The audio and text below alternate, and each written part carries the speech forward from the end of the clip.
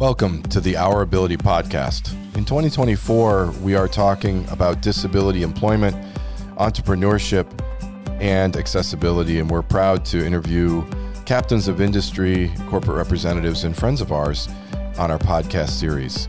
Today, we have a special guest. Carolyn Casey, founder of the Valuable 500, is quite frankly one of my favorite people in the disability space around the world. Caroline and I have got to know each other very well over the years, and last year recently we had the opportunity to interview Caroline for a series on entrepreneurship for Syracuse University, and wanted to share that with our podcast audience. Carolyn Casey, can you share with us your journey and experience in founding the Valuable 500, and specifically what inspired you to do this? Well, firstly, thanks a million for having me. I'm not sure if I'm going to say the easy answers, but then I'm an entrepreneur, which means I'm a troublemaker by nature.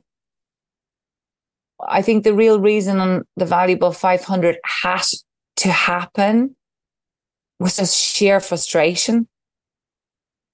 I mean, the frustration of what I thought was a very slow rate of change around disability business inclusion. You know, I just couldn't stand by and watch another year go, another campaign happen that didn't have disability. And then very personally, which I think is something around entrepreneurship we can never underestimate. You know, most of us as entrepreneurs have really important backstories which fuel or fire what we do. And it was the very sudden death of my father. And I think that grief met frustration, where it came from. And I mean, that's the true story of it. But the principle of the Valuable 500 was, I believe powerfully that we cannot make the change that we need alone. We need multiples of, right? So the multiplier effect of collective action has always been something that I've done for the 23 years of activism. I believe that we can never make business change if we don't have the very top of the organization, because the choices those leaders make, you know, that will affect the culture. It will affect where the money goes. It will affect where the attention goes. And lastly, I just wasn't willing to listen anymore. So if we had this sort of the power of business in a collective form with CEOs and the disability community, I mean, like, enough now. I'm impatient. And so that's really where it came from. And it had never been done before. You know, it was new and it was improbable. Let's be honest. Nobody believed it could be done. And that kind of gave that fire in the belly, which reached the grief. And there you go. That's what happened. So if there are personal strengths and strategies that make a good entrepreneur, where does that personal experience rank in those strategies in your mind? I mean, this question is like, I love this question because I'm just going to be 52 in 2 days. So just want to claim I've been, yeah, but I've been doing this a long time, and our personal experience as entrepreneurs is really important. You know, your personal story is what drives you. The one thing I will say to anybody is, like, do your work. You know, I do therapy. I do personal development. It's essential because I have to know what's driving me so that I do my work as clean as I can. That personal story it needs to be managed, you know, because I mean, I often say this quote about Rumi. It's like, it's a clever man or woman who thinks they can change the world, but it's a wise person who changes themselves. And so when we talk about entrepreneurship, you need to have, excuse me now, your shit in order. And that journey of self-acceptance, particularly as an entrepreneur with a disability, it's a complex one, you know, and it takes it takes a lot of getting to know yourself and what you're really doing and why you're doing it. So very important. it is a journey though, right? I mean, this last week, I met a student that's a medical school student in the United States, and she's in medical school and she uses a wheelchair. And she said to me, she's very afraid of interviewing for residency programs because of being in a wheelchair. And I said to her, I'm jealous because I'm 55. When I was 25, I couldn't go to medical school. I wasn't welcome. I asked, I wasn't welcome. And I said, I understand your fear and trepidation, but your personal story will make you successful in the medical industry. I think we forget that in this journey, especially in entrepreneurs, that personal experience should be our driving catalyst. Well, I think it differentiates it, doesn't it? And there's something about our personal story, actually everybody's personal story. That's the beauty of difference in human beings. But I think if we leave the personal story out, I think we've lost that it's the kind of secret sauce. It's the magic. Yeah. Because business is done between people, between individuals. So story matters, and I think even with the Valuable 500, when, I used to say, well, I don't, it has to be more than me, I can't have the Valuable 500 be just about Caroline Casey. And I've been given advice again and again and again saying certainly for the very first few beginning catalyst years, a human with a personal story that is authentic and real is actually very important. It's really important. How you touched about this a little bit a minute ago. How important is your personal leadership development skills and the growth of your being to the organization in general? Like, how important is that self-growth in what you do? I mean, do we have hours? Okay, so I'm going to show you this thing. I'm just putting up on the screen my right wrist, and on my right wrist is a word called truth, and I tattooed it there. It's my only tattoo, and I tattooed it there on the 28th of May of this year. To answer your question, it's everything. Personal development for me as a human being, for my relationship with myself, with my journey. At the very beginning of my journey, 23 years ago, I actually think I was trying to do stuff despite my disability. Do you know what I mean? Yeah. I think I had this, I don't know what it was. Was I in battle with it? Was I proving it wrong? Was I trying to be superhuman? Was I trying to be liked? All the things, probably. All the things. And was I trying to be kind of visually impaired light? For those of people who don't know me, I have ocular albinism and I'm register blind, and I only have about a 1/2 foot clear vision. But I don't look like a vision impaired person because I've spent my whole life trying not to look like that, right? So this whole personal development stuff has been, it's deeply important. It's like knowing what you're good at, knowing what you're not good at, knowing what you're jealous about, knowing what you flow in, and that makes me, I hope, a better person to be in relationship with, whether that's a business relationship or a personal one.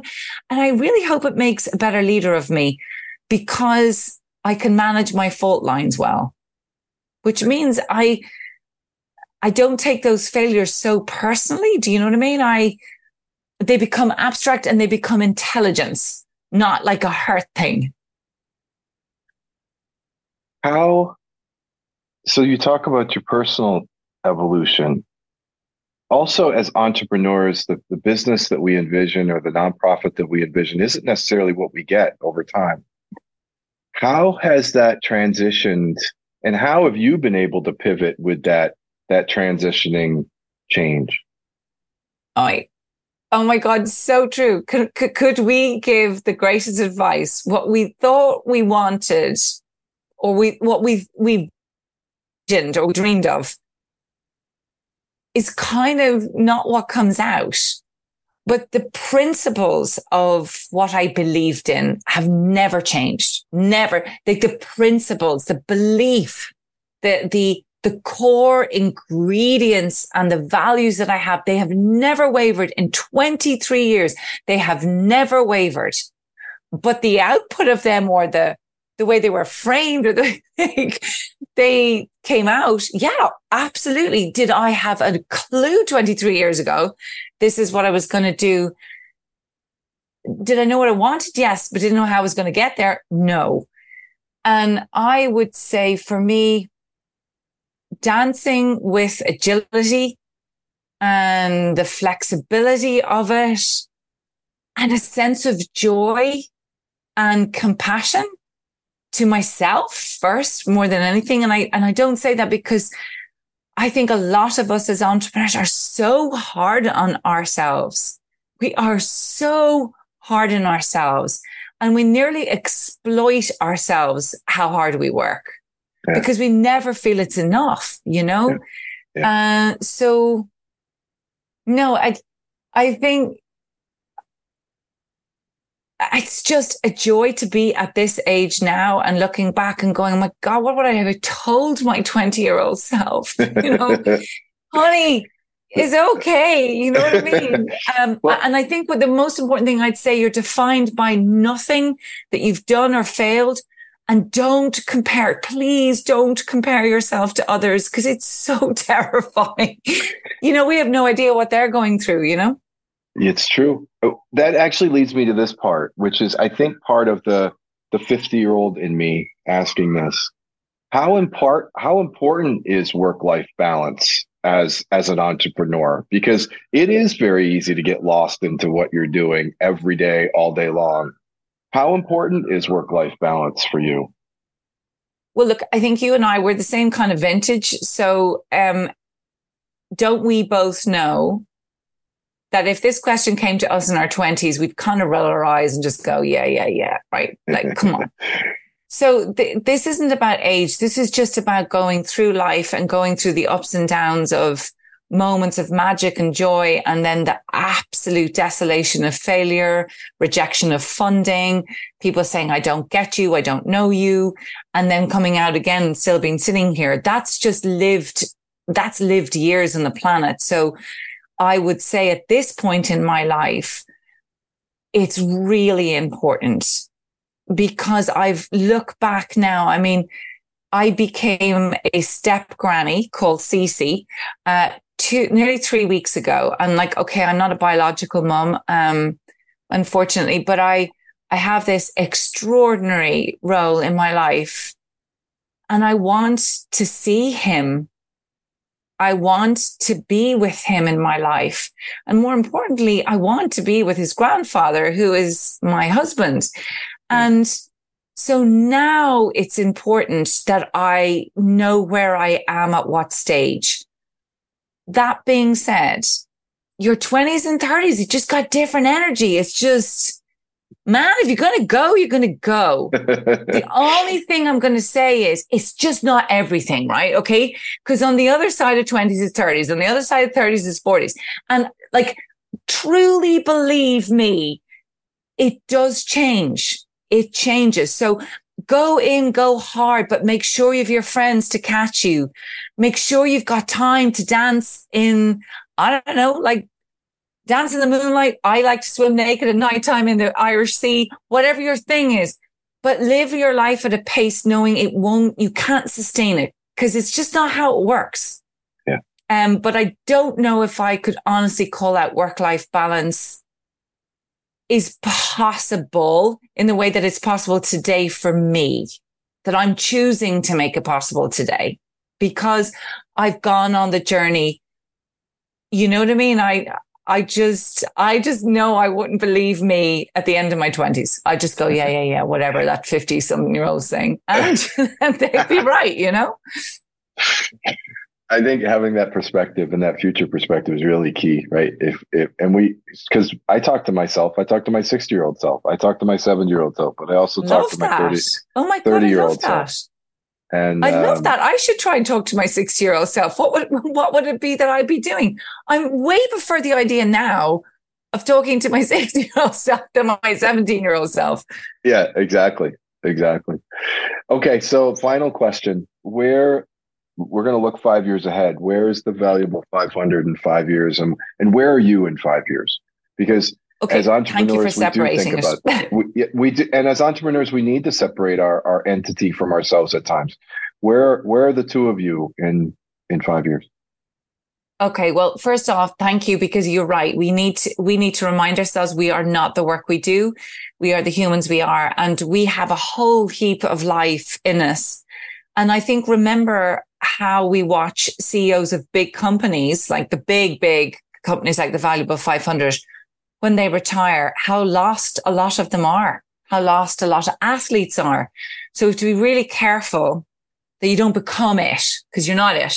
Okay, so good call. The Valuable in 5 years' time, we're talking about 2028. So I'm going to tell you the end of 2025, the 3rd of December 2025, which will be in Tokyo. And the Valuable 500 will be holding the first accountability summit in the world. Can you believe we've never had an accountability summit for any topic? But we will be having it, holding ourselves and our 500 companies together accountable for what we promised, right? So we're going to have that. And that, I think, will set the course for where we're going to be for the next few years afterwards. And I hope that we will have done what we set out to do and have an accountability summit every 2 years for about a 10-year period, right? Because everybody knows that I don't want the Valuable 500 to go on ad infinitum. I want to work into uselessness, meaning if we've done our job, I want to work us out of a job, if that makes sense. Yes. But so for us, the big critical point is going to be accountability on the end of 2025, where Caroline's going to be, well, in 5 years' time, I'm going to be 57. I am the founder now. I'm trying to move into a more, elder from behind. But that's really weird because I have so much energy. I still have as much energy as I used. So more that making space for those new voices, that new lived experience, that, the generation Alpha coming up, let alone Gen Z. I just want to I want to make space for them to lead. So I hope that I can be a place to come to for advice for others. I will never, ever stop loving and being passionate about this sector. But I do think there's a little bit more trouble in me. So I have a feeling that, I have a feeling there's something else coming. And I think it's something very creative, but it will always be about helping human beings tell their truth to give permission to others. It will always be about human belonging. So let's watch this space. I don't know. If anybody thinks they know, let me know, because I'm not sure, I guess. And I for the first time in my life, John, I'm kind of dancing with the mystery of not knowing, really, because isn't that a good thing to do? It's a very good thing. It's I agree with you. It's that maybe it's our age, right? But I love that there is something out there. And I can't wait to find out what it is. Yeah. Carolyn Casey, thank you so much. And